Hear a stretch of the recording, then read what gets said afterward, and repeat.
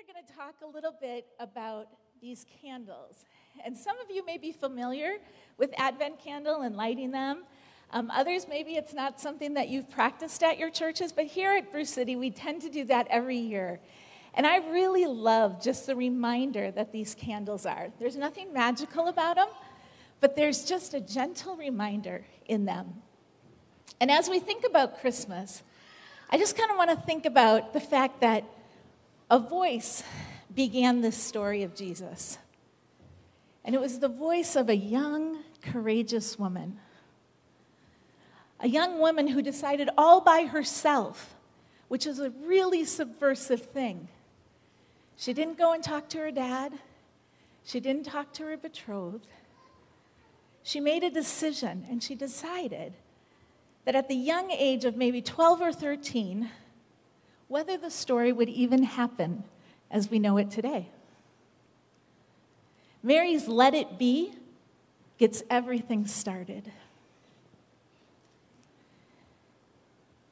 And that courageous, hesitant voice brings God even more fully into our world. A young girl in an unknown town makes an astonishing announcement.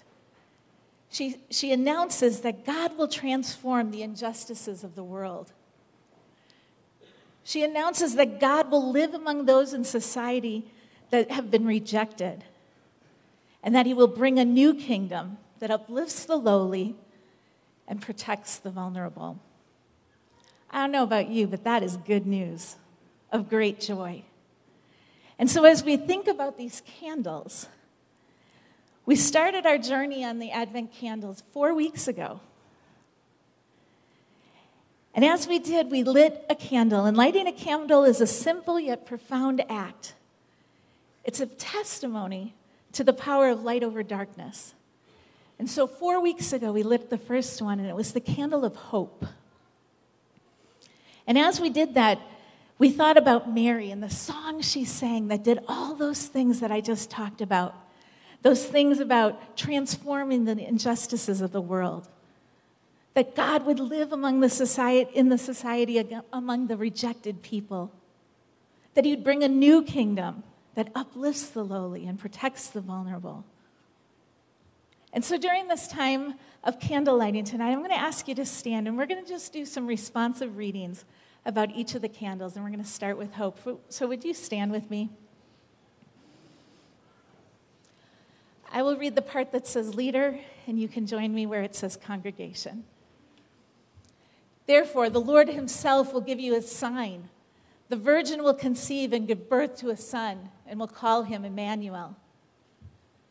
The root of Jesse will spring up, one who will rise to rule over the nations.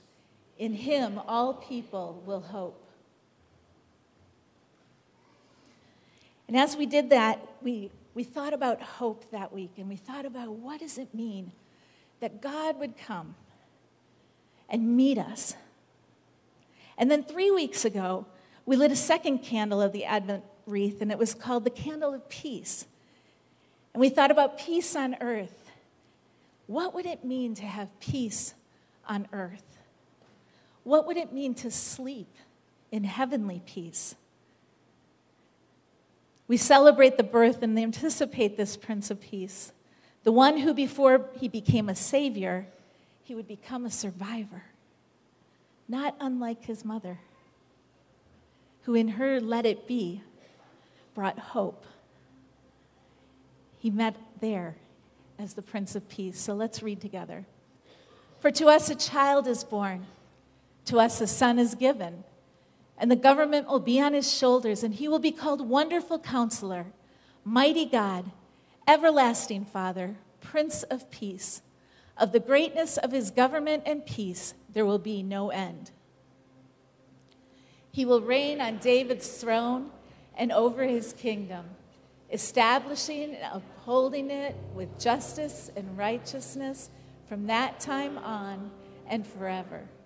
The zeal of the Lord Almighty will accomplish this. So we have hope and we have peace. And then in the season of Advent, we take a kind of a shift. And all of a sudden, the third week is about joy. just like the children just sang about. Joy to the world, the Lord has come. And there's other verses in that song that say, he comes to make his blessing known, far as the curse is found. Joy has come. And it begs the question of if we will prepare him room. Good news that brings great joy. So let's read together. And there were shepherds living out in the fields nearby, keeping watch over their flocks at night. An angel of the Lord appeared to them, and the glory of the Lord shone around them, and they were terrified. But the angel said to them, "Do not be afraid. I bring you good news of great joy for all the people. Today in the town of David, a Savior has been born to you. He is the Messiah, the Lord." And then just last week, we lit the fourth candle, the candle of love, and we sang just as we sang in the first song. Truly, he taught us to love one another. His law is love, and his gospel is peace. And the reminder was given that the only law we need to be worried about is the law of love. His law is love. It's that simple. Love God, love others, the only law we need to follow. So as we think about that, let's read together. Read with me. For God so loved the world that he gave his one and only Son, that whoever believes in him shall not perish, but have eternal life. For God did not send his Son into the world to condemn the world, but to save the world through him. And now tonight, we light the Christ candle, the culmination of Advent, at least the first Advent. And yet we wait in anticipation for his coming again to set all things right.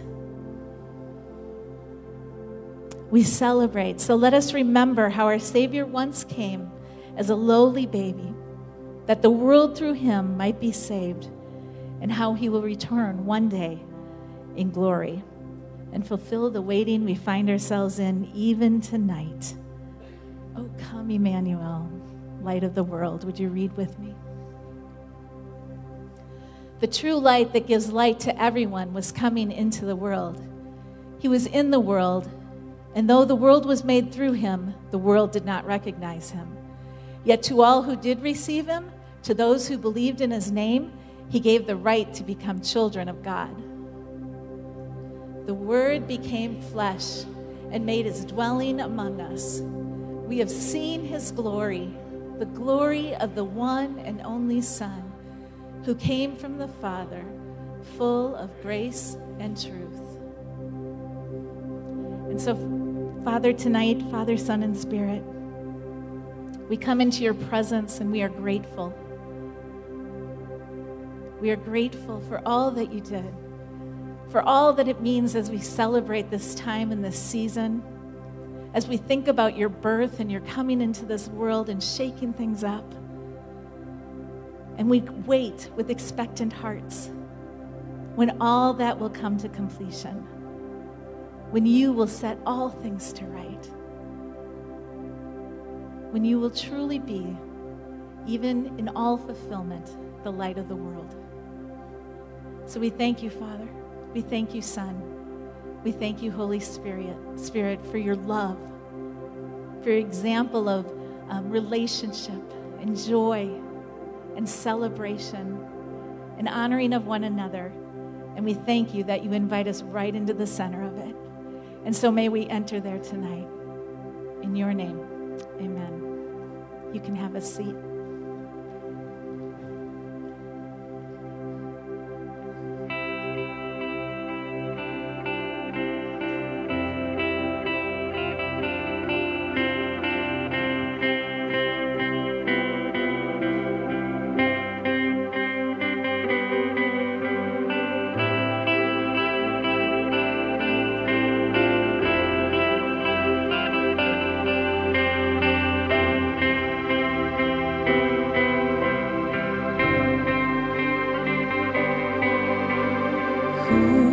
Royalty, royalty.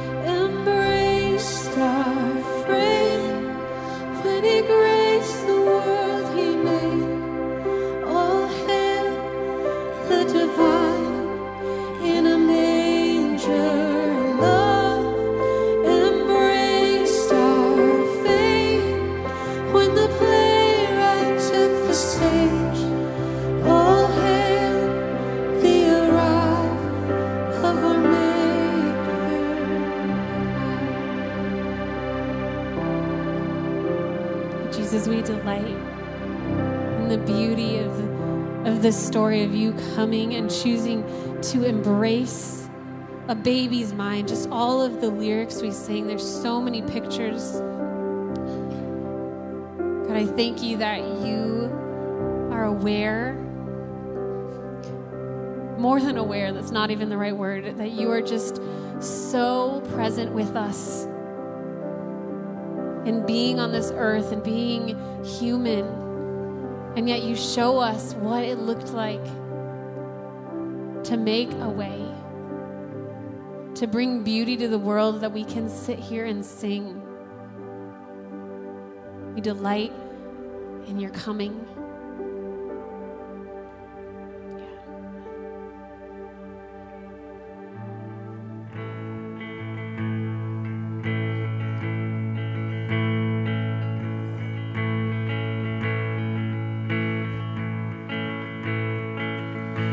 Joy to the world, the Lord is come.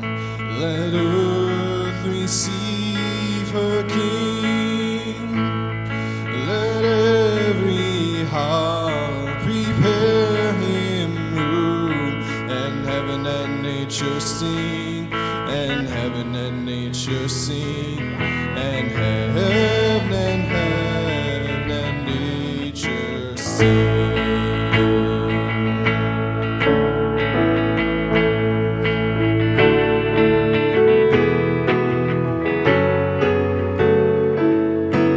Joy to the world, the Savior reigns. Let men their songs employ, while fields and floods, rocks, hills and plains repeat the sounding joy, repeat the sounding joy, repeat the sounding joy.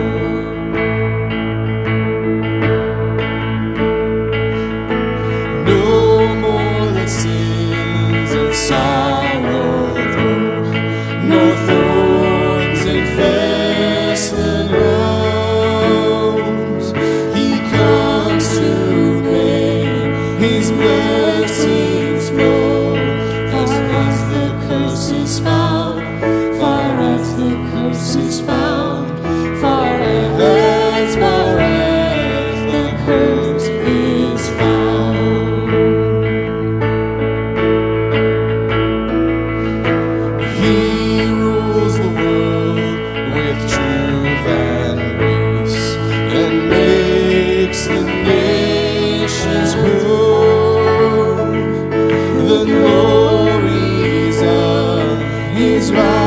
Righteousness and wonders of his love, and wonders of his love, and wonders of his love.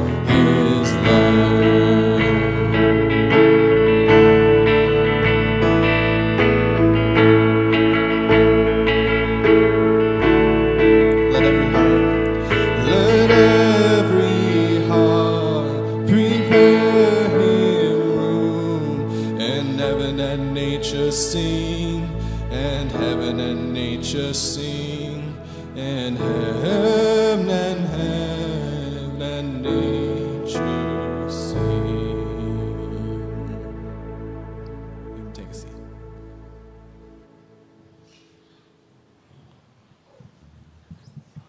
Well, Merry Christmas, friends. Thank you. Online friends, those who couldn't make it out in the cold or who aren't just able or to make it out at all, we are so glad you're with us. Merry Christmas to you. Hope you're warm and cozy. We are not. You might have made a good choice if you're at home watching live online now, or warm tomorrow night whenever you're watching this. This building was built in 1902. It's beautiful, isn't it? We can all agree on that. We can also agree it sucks in here. Because see, in 1902, apparently they didn't have or know about insulation. In these windows, they're historic, because the city makes us put them in that way, but they're not warm. So I apologize, our furnace is fighting a losing battle tonight, and we're just going to have to be warmed by the story of Christmas. Last year, the Christmas sermon is always a struggle for pastors who have been doing this for a while. This is my 16th Christmas as a pastor, and that means this is the 16th time I've had to talk about this. And it starts out really fun, and then it gets hard trying to figure out what to creatively speak into this same story every year. But see, the beauty of it is that this Christmas story is like the Scriptures. It's like a diamond. There's endless amounts of facets to it. Last year, I did this fun thing with the worship team, and I talked through several of my favorite Christmas hymns. If you were here, you might remember. And it was really fun. We like talking about our favorite Christmas songs. Let me ask you a question. What are some of the worst Christmas songs? I hear a little mumbling. You guys can feel free to chime in if you're online, comment as well. What is your least favorite Christmas song? And let's not be unholy and name a hymn. We're talking like the stuff that you hear on 93.3 FM. What's your least favorite Christmas song? Feliz Navidad? Last Christmas. All I want for Christmas is you. My Santa baby. Okay, this is a healing experience, I feel like, right now. Grandma got ran over by a reindeer. Okay. Some songs are decent, but then an artist wrecks it. You know what I mean? Maybe Bruce Springsteen. Anybody else want to get out of their system their least favorite Christmas song? No? All right. So this past Wednesday evening, I was driving away from an elder meeting just a couple nights ago, and I had the radio on, and it was on, I think, probably 93.3, Christmas, all the time. And I was thinking about things that we had talked about in the elder meeting. I wasn't really focused on anything. And all of a sudden, I realized that there was a song on. And I think it is absolutely the worst Christmas song by Elvis called Blue Christmas. Everyone tonight was wrong, because Blue Christmas is actually objectively the worst Christmas song there is. And I'm sorry if you love Elvis. I know he's the king and he's a legend, but man, I wish you'd have stuck to love songs and not Christmas songs. It's just a downer. And then I just started realizing that Christmas songs in many ways are analogous to our experience during Christmas. See, for the most part, if you're going to listen to nonstop Christmas, does anybody listen to nonstop Christmas music in this time of year? You guys are amazing. I was in Colorado a couple of years ago, and in July, I was paging through the channels like I do, and there was a Christmas channel that played nonstop all year long. Terrible. But Christmas music, if you stay listening to the radio long enough, you'll find that there's probably like 3 or 4 cheery songs, right? Really fun, festive, gets you in the Christmas spirit. And then there's a downer. And then there's Blue Christmas, or I'll Be Home for Christmas, or any one of those Christmas shoes. Anybody? That was a terrible one. Who wants to cry every time you sing a song? Anyways, we have 3 or 4 beautiful, fun, cheery Christmas songs, and then you get the downer. And I think that's kind of a decent analogy for where some of us are right now. So you enter into a room like this, where Christmas spirit is everywhere. The lights are beautiful, and it's all dimmed out, and we have candles, and it's all beautiful. And we pass each other by saying Merry Christmas and giving hugs and smiles. But the reality is that in a room like this, there's for sure some people who are just aching on the inside. Or online, maybe you're not here tonight because you couldn't bear it, because it's just too hard. I went to a funeral this week for a person that I would really rather not have gone to their funeral. They lost their battle with cancer. She was only 47 years old. And as I say that, I know some of you might be on the verge of tears because you have a loved one that you've lost because of cancer or because of any other reason. Well, maybe this is your first Christmas without them, or maybe it's just another Christmas where you can't stop thinking about them. Or maybe divorce has visited you and the quiet is overwhelming. Or maybe you lost a baby because of miscarriage. There's a million stories. And not all of them are cheery and fun.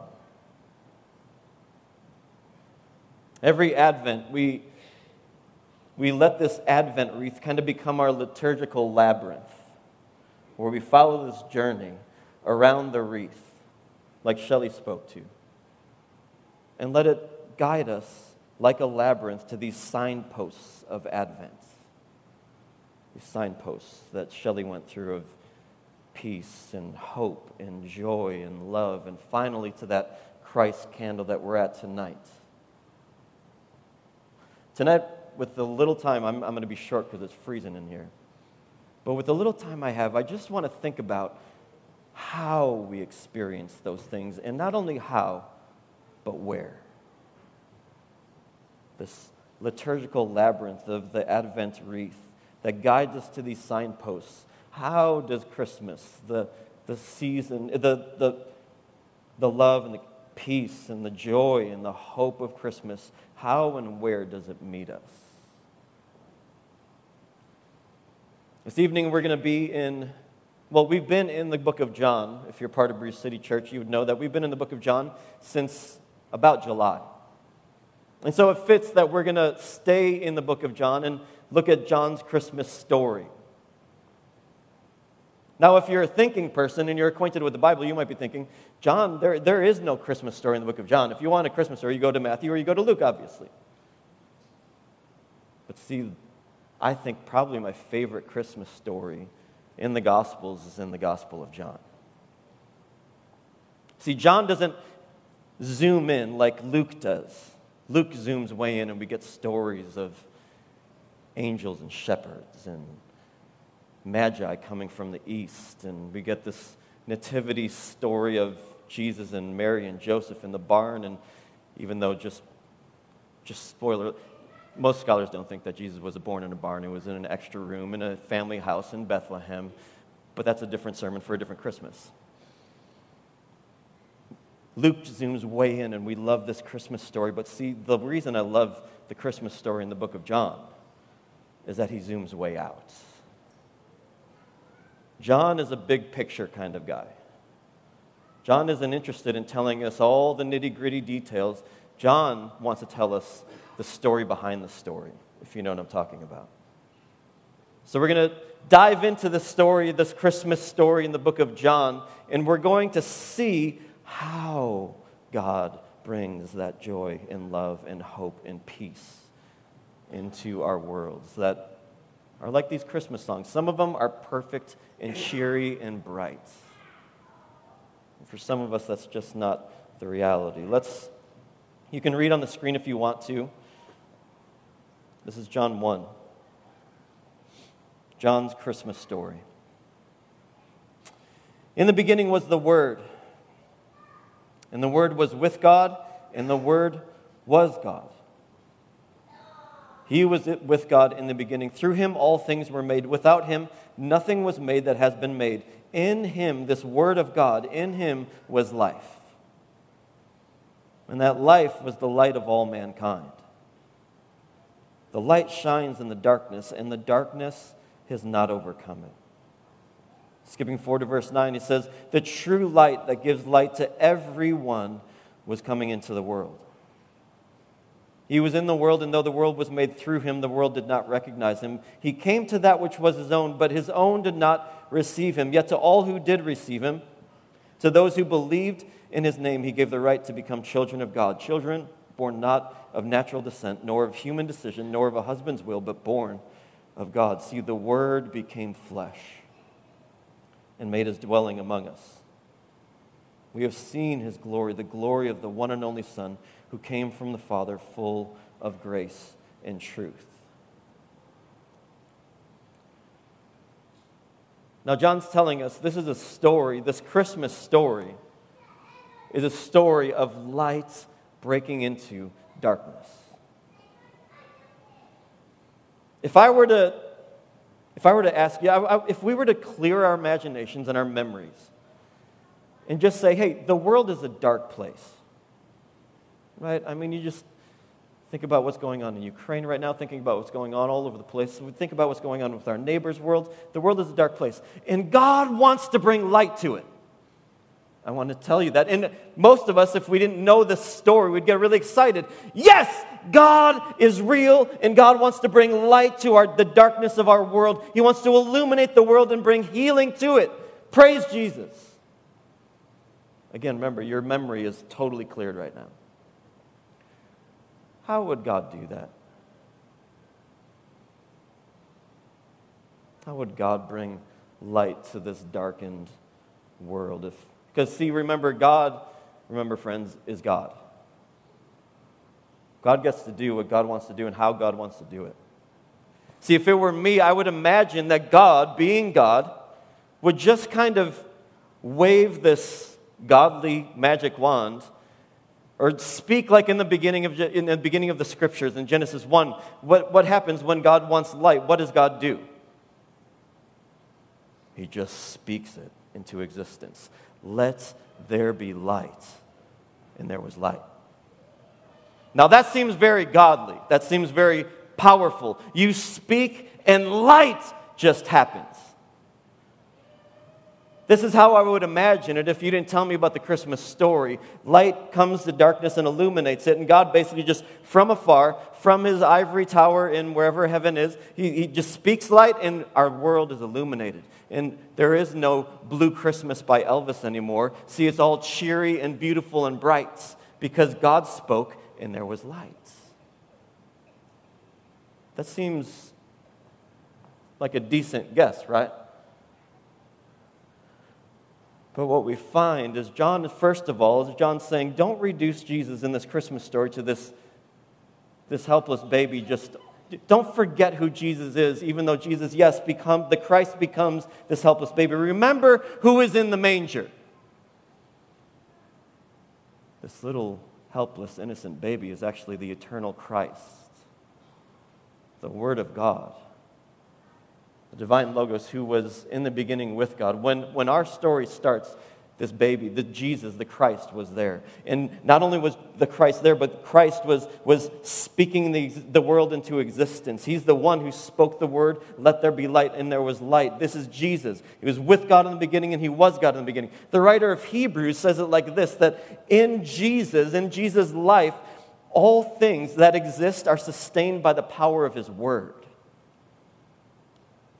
Forget who this baby is. The Apostle Paul put it like this in Colossians 1. He said, in Jesus is the fullness of God, the deity, in bodily form. As a matter of fact, all things were created by Jesus and all things were created for Jesus.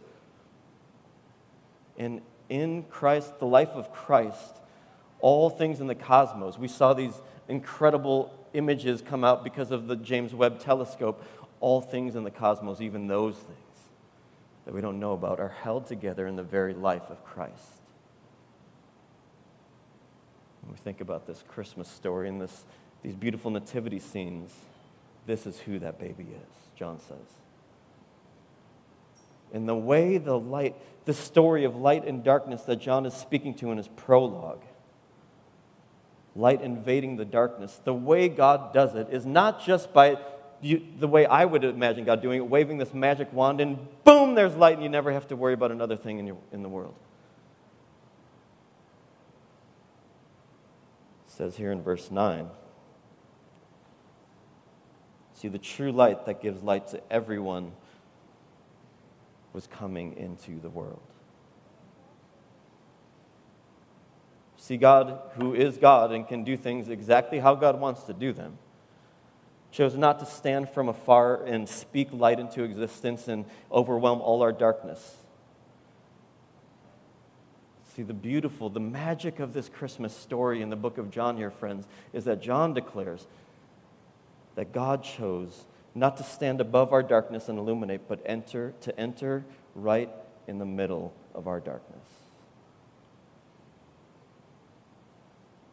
The magic of the Christmas story is that right in the midst of the stuff that I was naming earlier, loss and pain and death and divorce and longing and all of the stuff that is in the back of our mind, and some of us want to just kind of just slap a little Christmas over the top of it and forget it doesn't exist.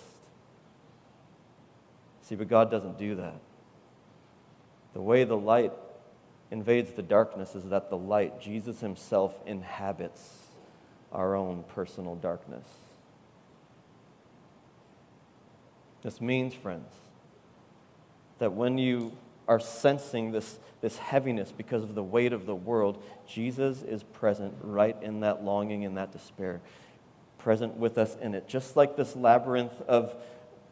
liturgical labyrinth that speaks to hope and calls our attention to peace and wants to proclaim the joy that Jesus brings in our despair and the love that Jesus has brought to us and calls from us in the Christ candle in the middle. All of these things are met to us, friends, right in the middle of the real world that we live in. There is no magic wand during Christmas, but we get something even better than a magic wand. You get the presence of Christ right where you are. And that means, friends, that where Jesus is, present with you in that moment, present with me in that moment of sitting with my friend who's lost his wife and whose future is full of fear and uncertainty. Because of this Christmas story in the book of John that says that light has invaded the darkness and the darkness has not overcome it. See, now I can know that as I sit there with Jesus, with my friend, I know that darkness does not win in his story. Christmas means that as I sit pastorally with friends who are dealing with loss and all the stuff, I know that Jesus is present with me because, see, light has inhabited and invaded the darkness, and the darkness has not overcome it. See, where Jesus is, friends, the story of Christmas means where Jesus is, healing comes with him. Where Jesus is, friends, redemption and renewal will be the final story, is what Christmas means. Is that all of this stuff that we struggle with in this world, this now but not yet, like Shelley was talking about just a few minutes ago, that things are beautiful, we remember this time of year, but they're not quite where they need to be. We know the end of the story because Jesus has invaded our darkness and inhabits it with us, and the darkness stands no chance. The story of Christmas is not some big, grand thing. It's this messy, sometimes even disorganized, sometimes even just full of voices in this ancient story of God invading and inhabiting our darkness and bringing light to it. And we're going to get this really beautiful picture in just a minute.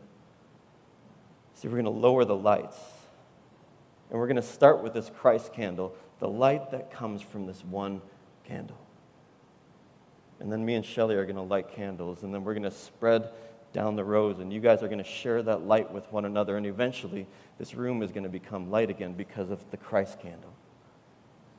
As this happens, friends, watch what happens as light goes further and further back. This is what's happening at Christmas. The light starts with Christ. And then the light comes to me, and then it goes to you, and then it goes to you, and then it goes to you, and eventually the whole place is illuminated. This is how Jesus works during Christmas. We're reminded in each and every story. So let's stand and pray real quick before we lower the lights and watch this metaphor happen before our eyes. Jesus, I love this story.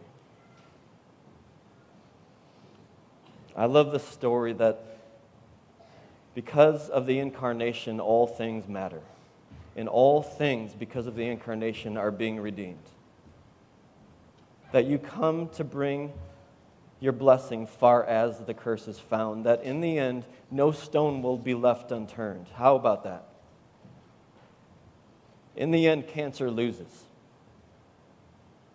In the end, loneliness is done. In the end, longing has met its final destination in you, Jesus. In the end, there is peace and there is joy and there is hope that is realized. There is love and there is you, Jesus. So we sing like people have sung for thousands of years, this cry of, "O come, Emmanuel." And as we sing, O come, Emmanuel," let us be reminded that Jesus has come into our darkness and inhabits it with us and is illuminating it and bringing life.